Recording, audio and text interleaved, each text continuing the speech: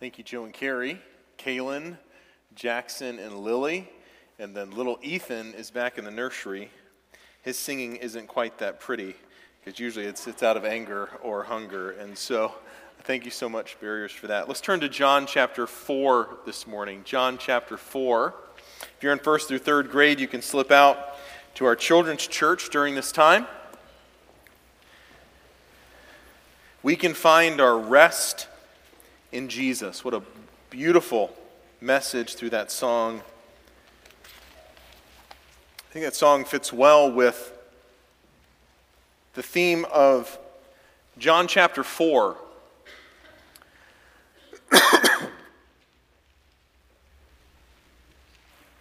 John chapter 4, we find Christ having a conversation with the woman at the well.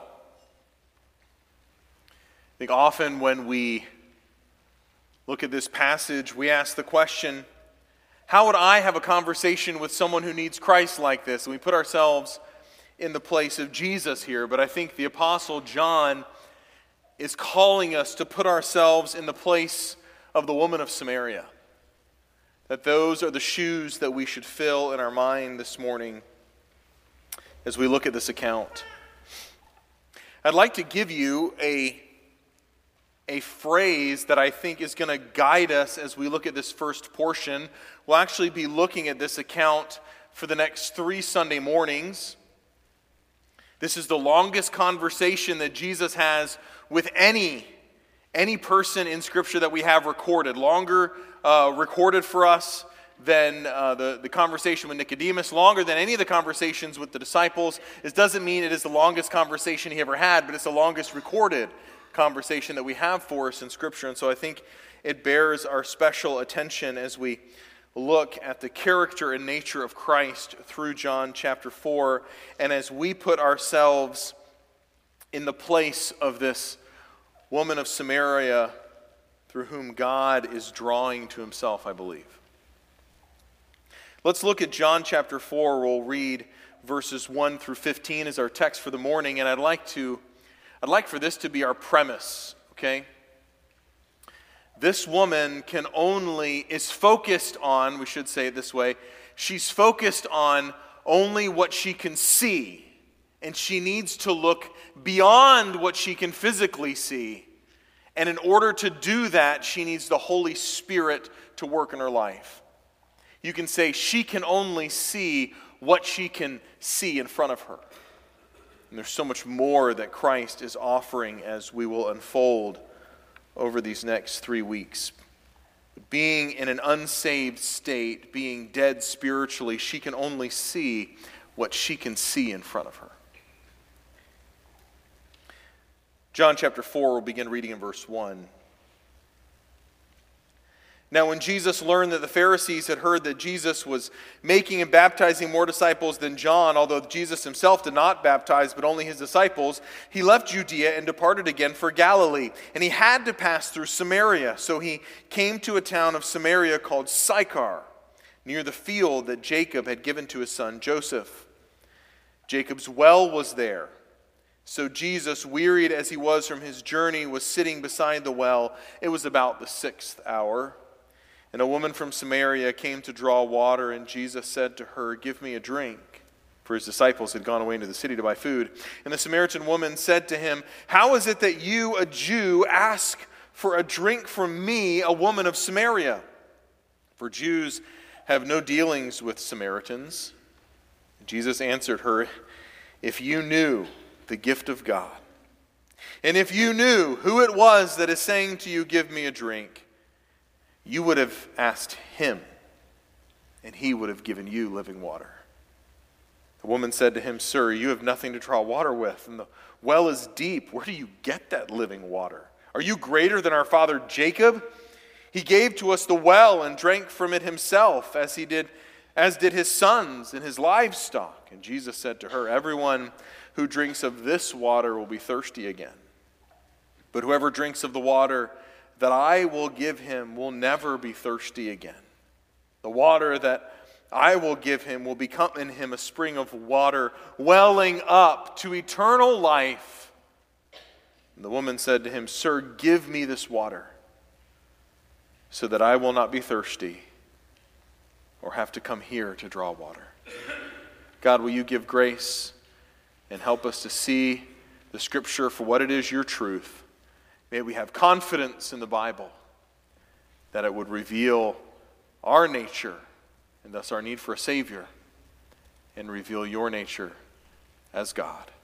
As we pray in the name of our high priest, Jesus Christ. Amen. If you were raised in the church or you've been a Christian for any amount of time, no doubt you've probably heard this account referenced or possibly even preached on. Some refer to it as the woman at the well. Some refer to it as the woman of Samaria, even some more as the message about living water. And as we approach this passage this morning, I'd like to offer a couple of brief introductory notes that will help us approach this passage and gain what I believe is John's inference, John's purpose for including not only this message, but also this message in the place in the book and focusing on it so specifically. We first of all have to realize that this account is given within the context of the book of John, meaning that this meeting of the woman at the well, the Samaritan woman and Jesus, is meant to be seen in the same context as Nicodemus, and we'll see in future weeks as the Roman official who begins in verse 46.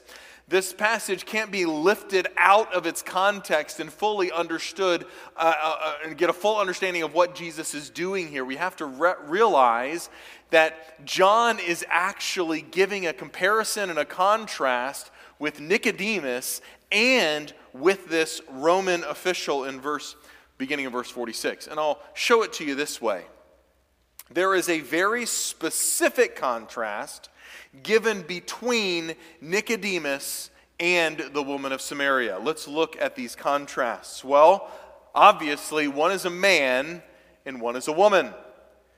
Secondly, one is named and one is unnamed. You have Nicodemus, the ruler of the Jews, and you have this generic woman of Samaria who comes to draw water. You have Nicodemus coming by night, and you have this woman coming in the middle of the day. That's what the 6th hour means. It means noontime. And I referenced back in the story of Nicodemus when it says Nicodemus came by night. Be careful.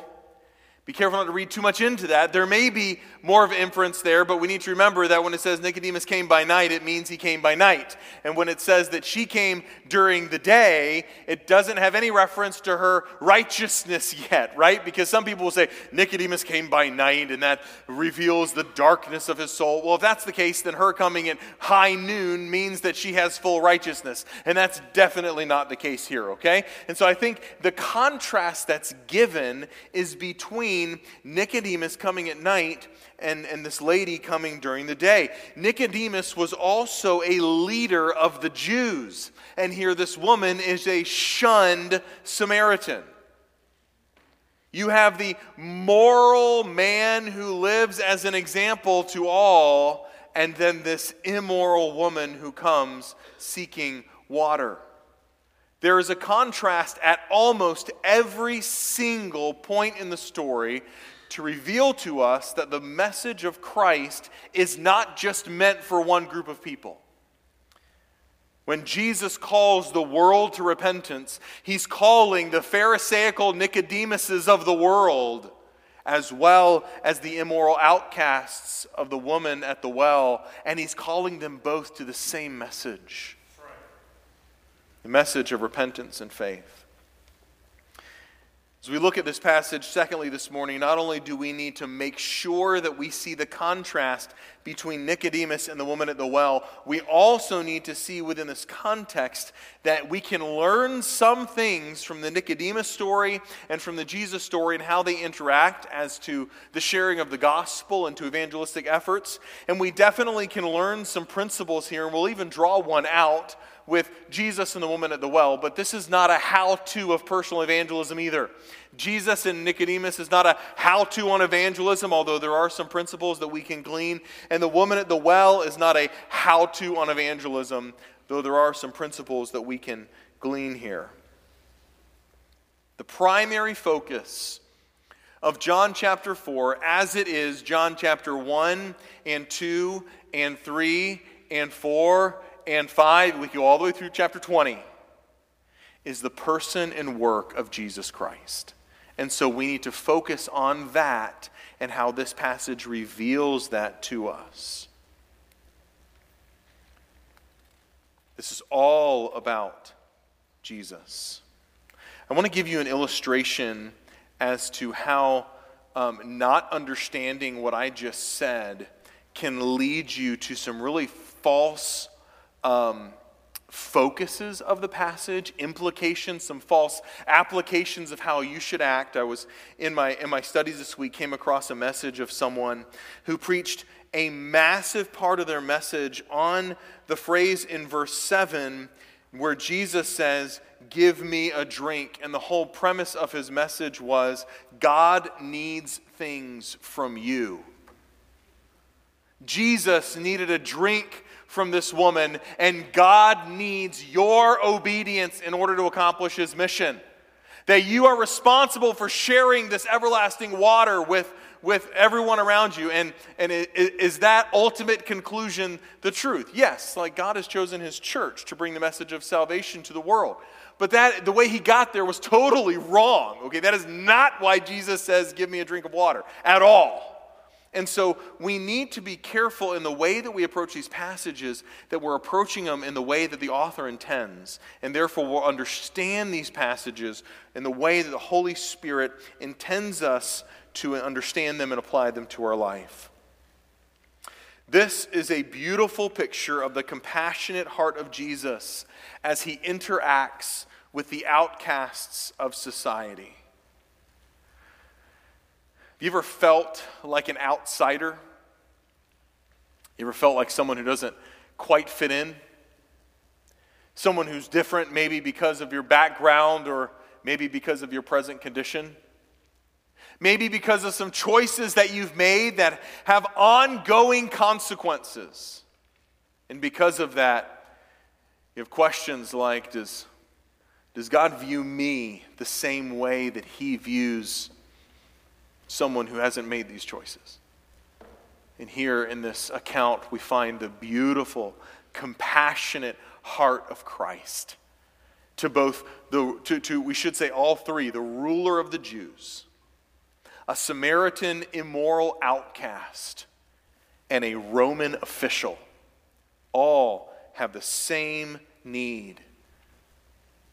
Their need is to be born again by the Holy Spirit. The goal is not to look for some hidden truth or a new revelation, but to examine this text and its story and to let it teach us about Jesus. And so let's look there together. There's a word that you would like for the heading of verses 1 through 4. You can use the word mission. Mission. We learn in verse 1 that the Pharisees are approaching life and ministry in Jerusalem as if they are the arbiter of everything good that happens.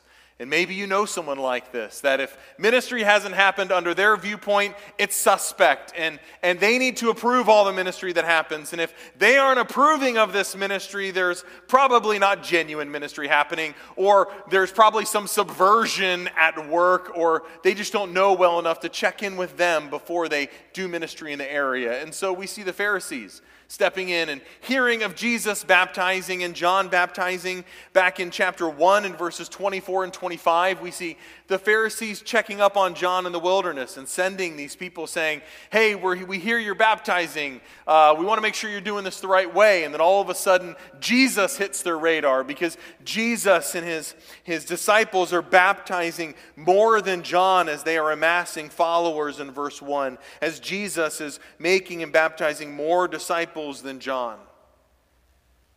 And then in verse 2, very interestingly enough, John goes out of his way to reference the fact that Jesus did not baptize.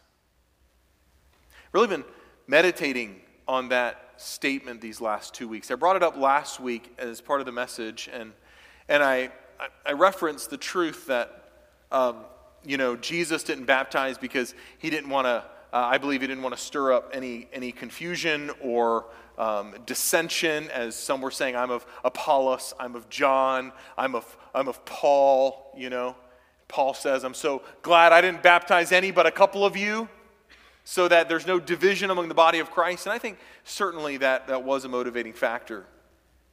However, as I've been thinking and meditating on this verse in chapter 2, I'd like to bring to you one more important implication in regards to our view of the gospel that this verse emphasizes. I think it's important for us to recognize that every bit of merit and righteousness that we have in our life flows from the person of Christ. There is not 1 ounce of righteousness you have that is of your own. We sing about that. We've been singing about that all month. My worth is not in what I own. My worth is not in what I do. It's found in the person of Christ alone. And so I believe that the Apostle John is giving us here in verse 2 a statement about how the merit and righteousness of Christ is applied to people. And I don't think it's going beyond this passage to say that Christ did not want to confuse people by having them assume that somehow when Christ baptizes them, that they are receiving any sort of merit or any sort of righteousness that flows from that. That all of the baptisms that are accomplished are signifying something, and they are only signifying something. You have the baptism of salvation, the confession of salvation, which we practice. And that baptism, that confession of salvation, adds no saving merit to your life. It adds no righteousness to your life. And yes, we say, buried with him in the likeness of his death and raised to walk in newness of life. But that is as an illustration of your justification, of your redemption, of your salvation. That baptism adds no righteousness, it adds no merit, and all of your merit flows through the person of Christ. All of your righteousness is what we would refer to as an alien righteousness, a righteousness outside of yourself, not from you. And so therefore, I believe that verse 2 can be rightly viewed as a theological statement that your baptism adds no righteousness and no spiritual merit. Does it add, is it a means of grace? Yes. Just as any act of obedience is. As when you obey, you find the grace of God bestowed on your life to fuel you to further obedience. But does it administer any merit or any righteousness? And the answer is no. Baptism does not save, nor does it add to your salvation. It is simply a picture, an illustration of your salvation. So in verse 2, in my meditations, I truly believe that. And I believe we see that reflected here, that Jesus did not baptize. In verses 3 and 4, we see Jesus leaving Judea and going again to Galilee, going back to Cana or the area in which he turned water to wine. And there's this very interesting phrase in verse 4, he had to pass through Samaria. And we see a phrase like this, we never want to make too much of it, nor do we want to make too little of it. There are two options with this phrase. This could be a statement about geography, meaning to get from point A to point C, you had to go through point B. And it could be a statement about Jesus being compelled by his gospel mission to take the message of redemption to those who are being called by God, who are being drawn. And he's saying, I must do this. I would land towards the latter. And the reason is we find later in the Gospel of Luke that Jesus travels again from Judea to Galilee, and he doesn't go through Samaria. And so I think this word translated must or compelled, I think that's a really important word here. And that when he says, I must go through Samaria, it's one thing if you say, okay, in order for me to exit this room, I must go through one of these doors, right? But if I tell you I must go through that door, it tells you that there's something specific about that action. And here, John uses a very specific word, must. And I believe what this is one of the many phrases that we'll actually see through the book of John of Jesus being compelled to gospel mission through obedience and love for the Father. That he is being driven in his gospel endeavor through Samaria to Galilee. And thus we see the mission is not just about the destination, but also about the travel to the destination. Mission, verses 1 through 4.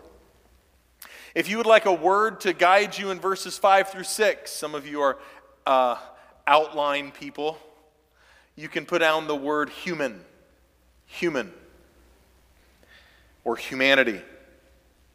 So he, Jesus, came to a town of Samaria called Sychar, near the field that Jacob had given to his son Joseph. It gives us a very specific geographical note, as the Bible is very specific here. Samaria was the capital of the northern part of Israel, if you'll remember, because of David's sin with Bathsheba.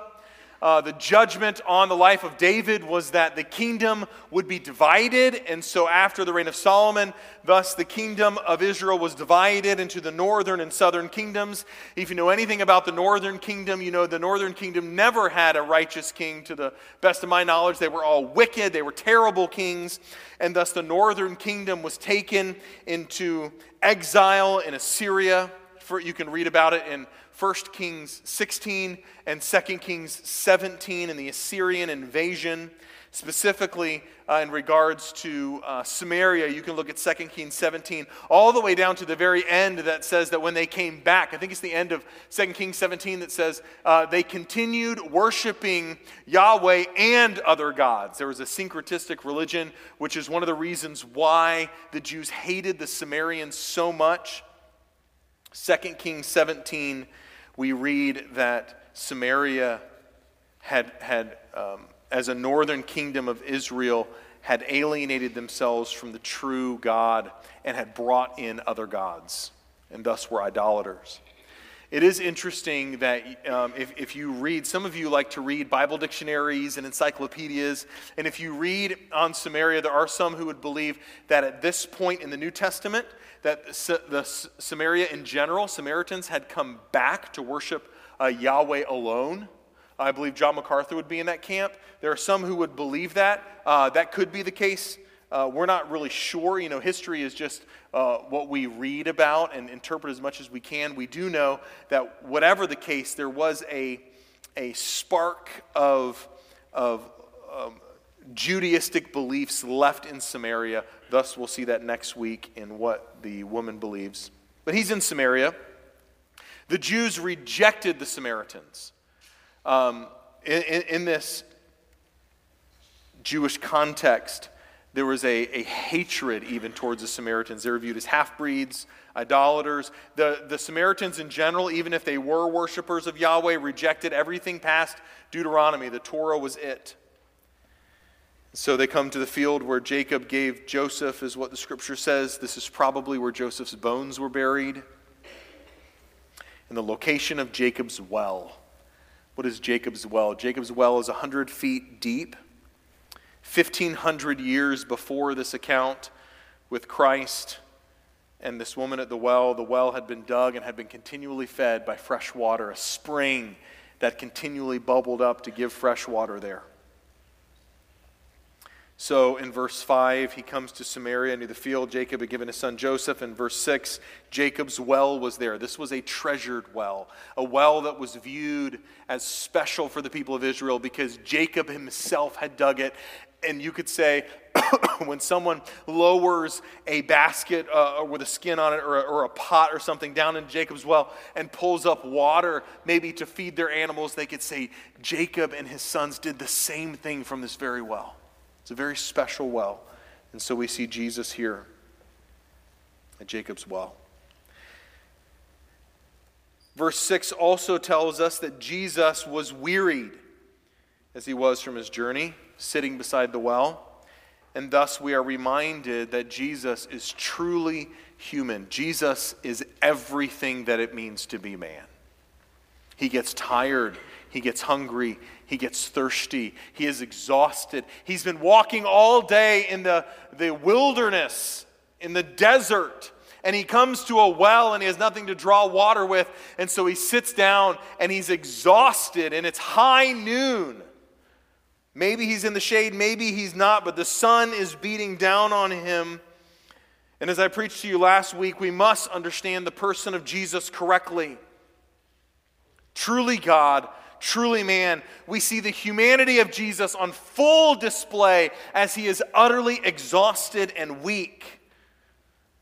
J.C. Ryle, I told you early on about a book that we have at the Resource Center, Expository Notes on the Gospel of John by J.C. Ryle. J.C. Ryle is awesome because he writes so simply. And he writes the following from that book about this instance. He says, "He to whom sinners are bid to come for pardon and peace is one who is man as well as God. We have at the right hand of God a high priest who can be touched with our infirmities, because he has suffered himself being tempted. When we cry to him in the hour of bodily pain and weakness, he knows well what we mean. When our prayers and praises are feeble through bodily weariness, he can understand our condition. He knows our frame. He has learned by experience what it is to be a man." And friend, when you find yourself absolutely and utterly exhausted from the day's activities, from your busyness of life, and all of a sudden God brings someone into your life with whom you should share the gospel, you find yourself in the position of Jesus. And when you pray and you say, "Lord, would you give me grace? Lord, would you give me strength to be a right example of you? Lord, I'm exhausted, I'm tired, I can't even think straight. And yet I have this opportunity to witness. Would you make me faithful?" You're praying to a high priest who's been there and who's been faithful. And so thus you can find grace and encouragement in your time of need.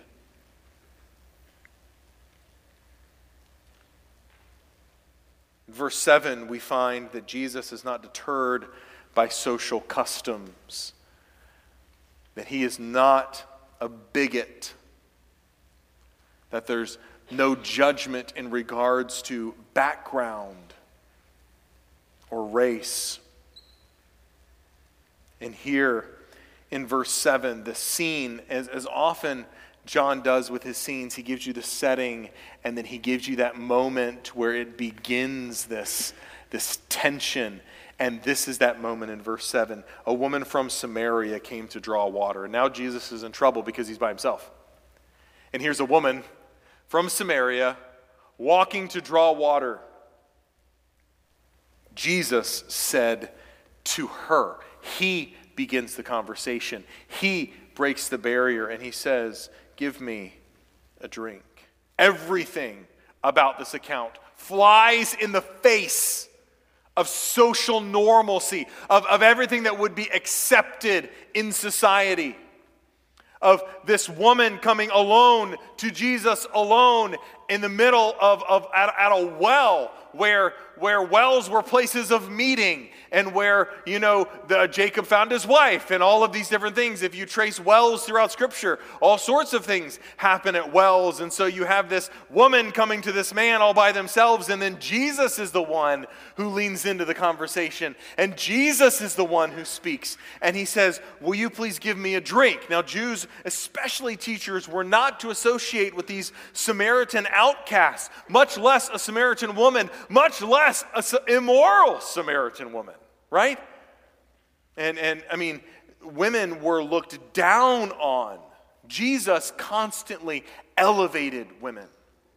There's a very famous quote in the apocryphal writings from a Jewish rabbi who would always begin his prayers with, "Dear God, thank you that you have not made me a woman." Okay? This was a culture that degraded women, that looked down on women. And what's interesting is that you always see Jesus lifting women up. You always see Jesus stepping in and lifting women to a place of honor where they're supposed to be. Treating everyone as on the same plane. In the book of Acts, you see women playing a key role. And obviously, according to what Paul tells Timothy, that women should not be teaching men in a public setting or exerting spiritual authority over men, but that does not mean that women do not play a key role in the church. That Scripture, unlike the culture, steps in and elevates women, and thus we should do the same with the heart of Christ.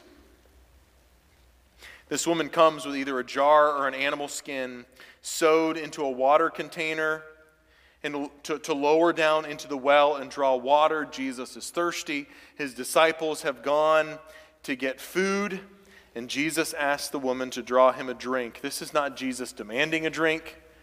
You know, if I were to walk into a situation and quote the words of Jesus, "Give me a drink," it may seem a little bit brash, right? But that's not at all what's happening here. Don't read that into the scenario. He's actually asking her to do something in that culture, which is very honored, and that is meet the needs of a guest. Show hospitality. I will allow you. I'm asking you to serve me. It was a thing of honor. Like if Jesus were to show up at someone's house and ask for a drink or ask for a meal, that person would feel so honored that a rabbi would come to them. And so Jesus is showing honor to her by asking for a drink. It makes sense. He's thirsty. She's drawing water. Can I please have a drink? Notice that Jesus begins the conversation. She didn't speak first, he did. And this is where we can actually pull out a principle of many of our gospel conversations, is that if you wait for an unsaved person to begin a spiritual conversation, you'll be waiting forever, right? Is that it is the responsibility of the believer to step in and to begin that conversation, to begin the relationship. And the woman is totally astounded that Jesus would talk to him. Look at verse 9. The Samaritan woman said to him, "How is it that you, a Jew, ask for a drink from me, a woman of Samaria?" She's just blown away that you would do this. And then the end of verse 9, "For Jews have no dealings with Samaritans." Look at that note there. It's been misunderstood by a lot of people, thinking that Jews and Samaritans had a distance from each other and never did anything together. And that's not the case, because where did the disciples just go to buy food and buy drink? They went into Sychar. They went into a Samaritan village to deal with Samaritans, to buy food, to deal with Samaritans, to buy things from them, to eat Samaritan food, to drink Samaritan drink. So it's not what John is saying here. That phrase, "have no dealings with," is really interesting. It's saying everybody knows that Jews and Samaritans don't have a share together. Don't have this close sharing relationship. What is she balking at? She's balking at the fact that she only had one water pot. So where was Jesus going to get his drink from? He didn't have a cup. He didn't have a ladle. He was going to drink from her water pot. And she says, whoa, whoa, whoa. You're a Jew. You're asking me for a drink? You're going to drink from my cup? You're going to drink from my drawing device, whatever she had, my skin? You're going to drink from that? Everybody knows that Jews and Samaritans can't share utensils like this. They can't share cups. They can't share eating utensils. Remember the ceremonial washings that the Pharisees had imposed on the Jews? And here Jesus is just breaking down every barrier. What you call unclean, I don't call unclean. For the greatest need here is for this woman to be reborn. Just like the conversation with Nicodemus, Jesus here is breaking down these barriers and giving physical illustrations in order to give a spiritual truth. So if you'd like a phrase for those verses, it would be something like, non-bigotry. That he is coming with an open mind. I don't really like that phrase because we're supposed to be closed to the world, open to Scripture. But he is coming open. Look at verse 10. Eternal life. I love the first three words of Jesus. Look at verse 10. Look at his first three words. If you knew. I love that. If you only knew. I was talking with Pastor Ben this week, and I was talking about this passage, and it was on my mind, like just setting on my mind, because I wonder how many times God, in his compassion and his love, looks at us that way when we complain. God, why haven't you given me? If you only knew. God, why does it hurt so much? Why do I have to go through this? Why do I have? Why do I not have? Why does this longing in my heart never satisfied? I've prayed for this over and over again. I haven't received. Or I've received too much. And yet Jesus looks on her with compassion. And she says, why would you talk to me? I'm unclean. And he goes, oh, if you only knew. Two things. He anchors this knowledge in two things. Look down at verse 10. If you knew the gift of God, if you knew what God was offering you, if you knew what God would give, if you knew what God possessed, if you knew this gift, if you knew the gift that God had, if you only knew this gift better, you'd treasure your salvation more. You wouldn't be driven to covetousness because you find what God has given you in salvation. If you only knew the gift of God. Secondly, and who it is who's saying to you, give me a drink. Friend, if you find yourself in a time of covetousness, if you find yourself in a time of discontent, if you find yourself in an area in which you just don't understand, in which you just don't comprehend what's going on, if you find yourself, James would call it, carried up and down by trials, right? These waves of emotions. Jesus says you need to know two things. Number one, you need to know your God better. You need to know the character of God. If you knew who was talking to you, oh, if you only knew Jesus. And secondly, if you only knew that his gifts were good, if you knew the stability that he offers in only giving you what's best for you, if you knew the gift of God, and if you knew who it was that was talking to you, what is his answer? What would come of that knowledge? Well, you would have asked him. If you knew the gift of God and if you knew what I could give you and you knew my character, you actually would have been asking me. Jesus is telling the woman that the situation should be reversed. She's approaching the situation as if she has what Jesus needs. And Jesus is saying, oh, if you only knew, I have what you need. God is not in need of anything from us. God did not create man because he was lonely or because somehow he needed something from man. Friend, God doesn't need anything from you. God desires your worship. But he doesn't need anything from you. He doesn't need you. You need him. How many times have we thought, man, God, it's a good thing you created me. Don't know what you'd do without me. He says, oh, if you only knew. Philippians 4, 6, and 7. Don't be anxious about anything, but in everything by prayer and supplication with thanksgiving, let your requests be made known unto God. If you only knew, you would ask. The peace of God comes.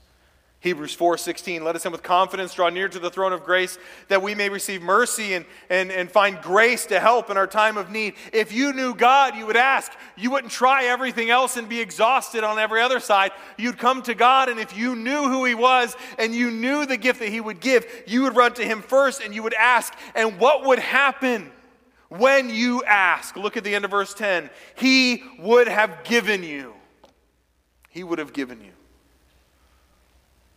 Listen to Matthew chapter 7 verse 11. This is a fascinating verse. If you then who are earthly know how to give good gifts to your children, how much more will your Father who's in heaven give good things to those who ask Him? Good things. One of the greatest joys as a parent is to give good gifts to your kids. Every parent wants to give good things to their kids. Birthdays come and there's a gift that you know that your child is really going to be excited over. And you keep it till last and you give that gift and you watch the eyes light up. Right? When they're really young, you give them a gift and they play with the box, right? You ever notice that? You know, maybe we just go to the U-Haul store for Christmas this year and just buy boxes, you know. And here, you get the boxes as your present. I'll keep what's inside of them, right? But there's something about a parent that loves to give good gifts.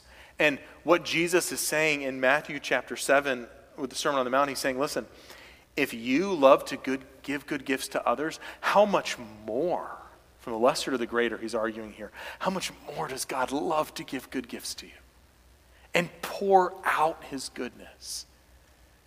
And Jesus looks at this woman and He says, you know, lady, if you only knew the goodness that I possess, if you only knew the character of the desire of God to pour it out, you would ask and I would freely give. And what does He give in this context? He gives what He calls living water. Living water is water that's fresh and flowing. I think it's obvious for us as New Testament readers to see that Jesus has a double meaning here, but this woman can't see past what she can see. And so for us, we can see past what she can see. But for her, without being born again, she can't see the kingdom of God. She can only see what she can see, and so she misinterprets this as moving fresh water, which is, I don't know what Jesus meant, but I wonder if He kind of knew that it was going this way. Verse 11, the woman said to Him, Sir, you have nothing to draw water with, and the well is deep. Where do you get that living water? Verse 12, are you greater than our father Jacob? And she sets Jesus up. Are you greater than Jacob? There are a couple things that are going on here. It's really interesting. I can't decide if this woman is being sarcastic, if she's being argumentative, if she's upset that he's talking to her. There are actually some commentators that would believe, and I don't necessarily know that it could be the case, but I don't necessarily know that I fall in this camp. There are some commentators that believe that she's actually trying to seduce him here with some water. Interesting. I don't know what's going on here, but there's some sort of undercurrent here where she's going to ask him, well, where are we going to worship? We going to worship on that mountain? Jews say we got to worship on this mountain. Are you greater than Jacob? I mean, you got animals to water. There's this interesting dynamic here where she keeps trying to derail the conversation. What are you going to drink water with? Jews don't drink water. And Jesus is just laser focused. He never shifts off the main idea.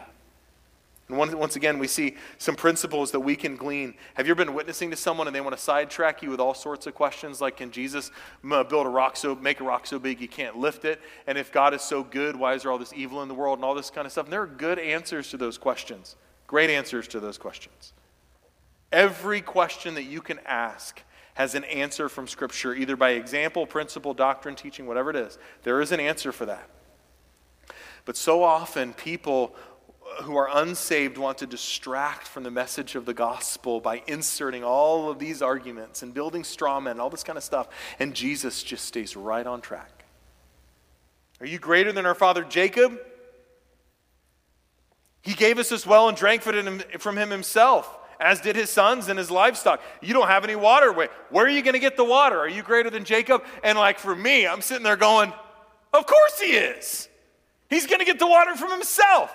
Jesus, come on, just step in. Just step into her questions, answer her questions. But he's not interested in answering all of these questions. He's going to her greatest need. He's saying, you need to see beyond what you can see here. You need to look beyond. But because she's spiritually dead, she can only see what she can see. And so here in verses 11 and 12, we would have the phrase, Jesus is greater. He is. But he's focused. Jacob dug this well 100 feet down through solid limestone. Can you do better than that? You going to dig up a whole river? Really? Here? And Jesus says to her in verse 13, everyone who drinks of this water will be thirsty again. This water in this well. But whoever drinks of the water I will give him will never be thirsty again. That water that I will give him will become in him a spring of water, welling up into eternal life. And as a believer, we're saying yes. Because we've experienced that, haven't we? Through the power of God's life given to us at the moment of salvation, that life that is inserted into us, and then all of a sudden you are recreated to be someone new, and God's mercies are new every morning, and that life never ceases, and so this life continues to spring up inside of you, because the life of Christ will eternally satisfy. The life of Christ will eternally renew. What is this water that he promises? It's the same water that he tells Nicodemus. You got to be born of water and the Spirit. You see this? I mean, this theme is all throughout the Old Testament. It's all throughout the New Testament, that the water is the Holy Spirit implanted in the life of the believer. And once you get a taste of that life, you'll never be satisfied with any other life as the world grows dim and righteousness grows bright. I was having a conversation the other day with someone, as I often do, about food. And we were talking about steak. And I asked him the question, have you ever been to Ruth's Chris to have a steak at Ruth's Chris? And he said no. And my advice to him was, don't go. Ever. Why? He looked at me kind of confused. Why? Well, because my wife and I had the opportunity to celebrate an anniversary. Someone gave us a gift to go to Ruth's Chris, and so we went to Ruth's Chris, and I had a steak, and it was the biggest mistake I ever made, because when you have a steak at Ruth's Chris, every other steak is subpar. And so if you go back to a normal steakhouse, you say, man, that was good, but it's not quite Ruth's Chris, you know? And you go to another steakhouse, and you say, man, that steak was really good, but it's not quite as good as that. And so you go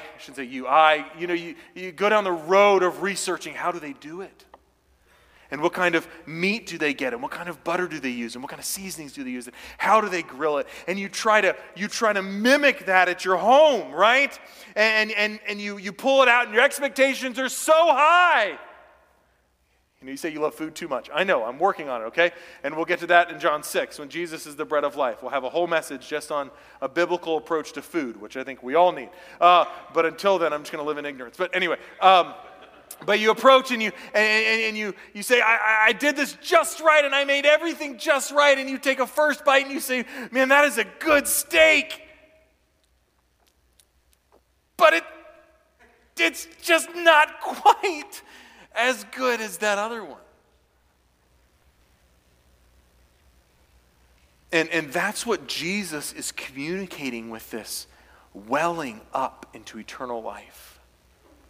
Friends, it's this sense that when you live in an open and right relationship with God that is pure and free of unconfessed sin, and you're in Scripture and you worship with your brothers and sisters in Christ until heaven, friends, this is as good as it gets.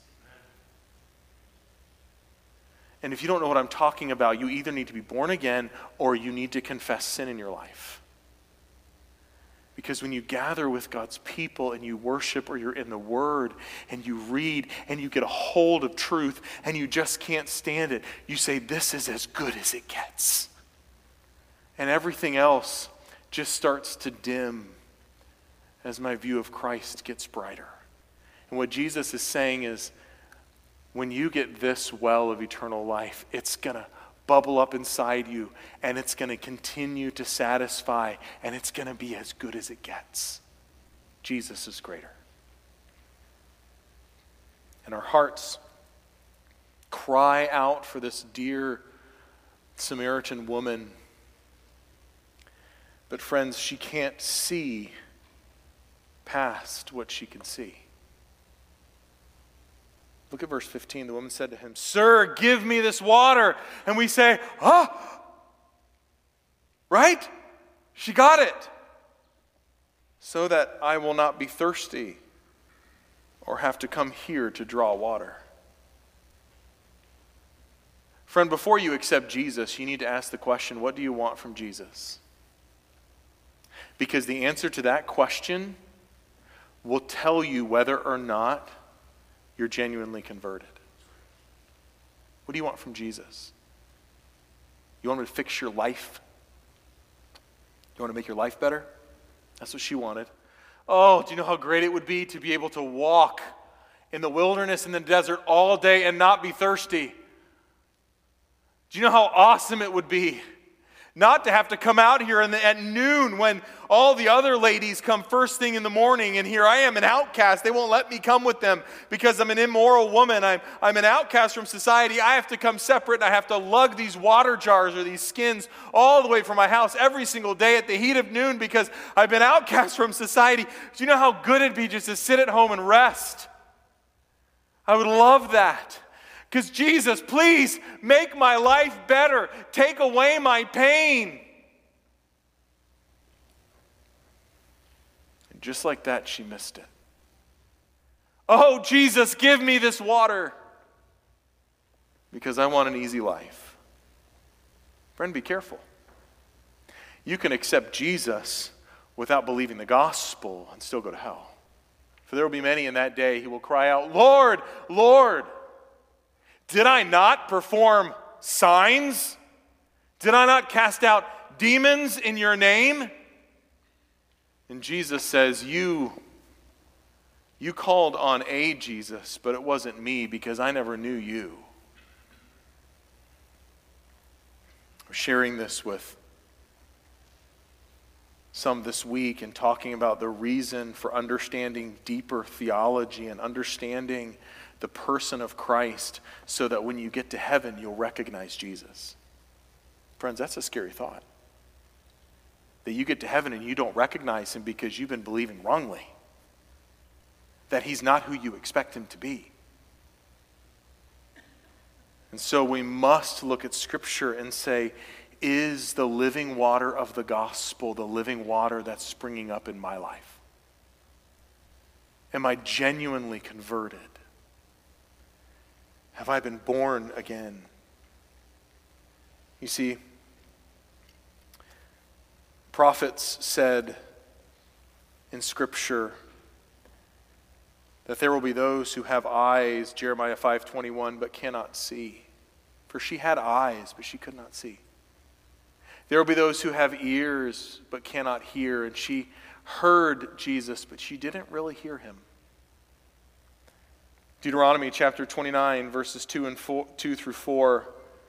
Moses summoned all of Israel and said, "You've seen all the Lord did before your eyes in the land of Egypt, to Pharaoh and to all his servants and to the land. The great trials that your eyes saw and the signs and those great wonders that we see in Romans chapter 9, that God raised up Pharaoh and Egypt to show his glory like he's never done before and he'll never do again. Like he showed his glory through the plagues of Egypt and the judgment of Pharaoh." And Moses said, "You saw the glory of God." Verse 4, "But to this day the Lord has not given you a heart to understand or eyes to see or ears to hear." He said, you saw Egypt, but you didn't see Egypt. You saw Pharaoh, but you didn't see Pharaoh. You saw the glory of God displayed, but you didn't see the glory of God. You had eyes, but you can't see. You have ears, but you can't hear.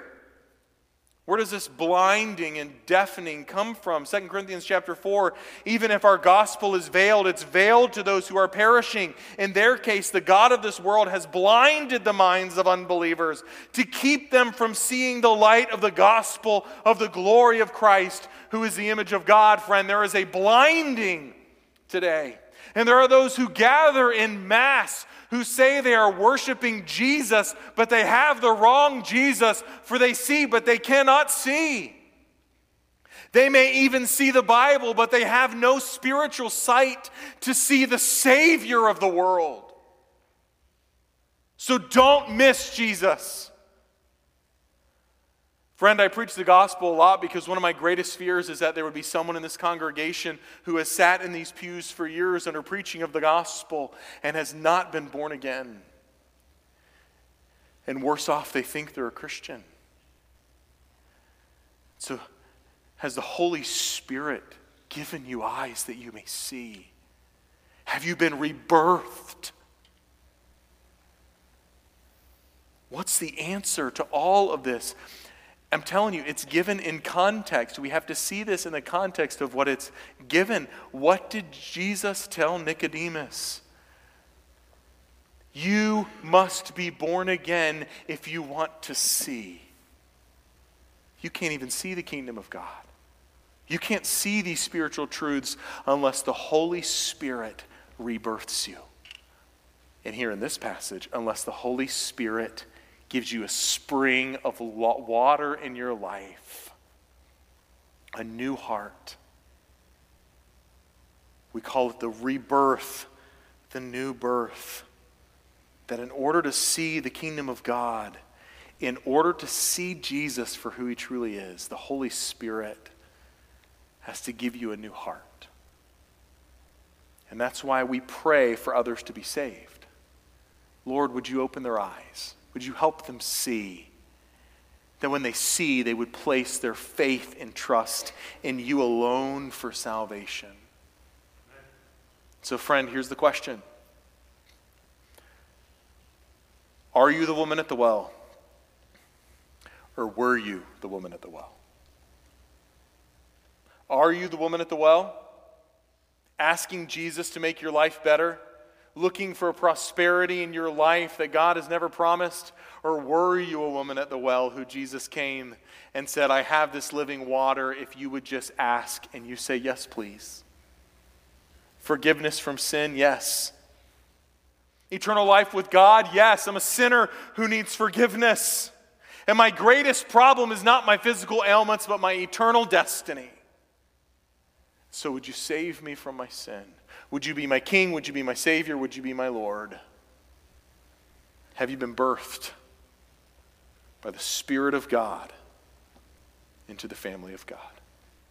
Heavenly Father, we're so grateful for the clarity of Scripture, that we can see our need of sin, that our greatest need can be solved through the power of the Holy Spirit in giving a new birth. If there's one here who's not saved, would you grant that this morning? Would they call out to you to be saved, to be rescued? And would you bring them into the family of God as God's children? Thus they would have a spring of life ever springing up in their heart.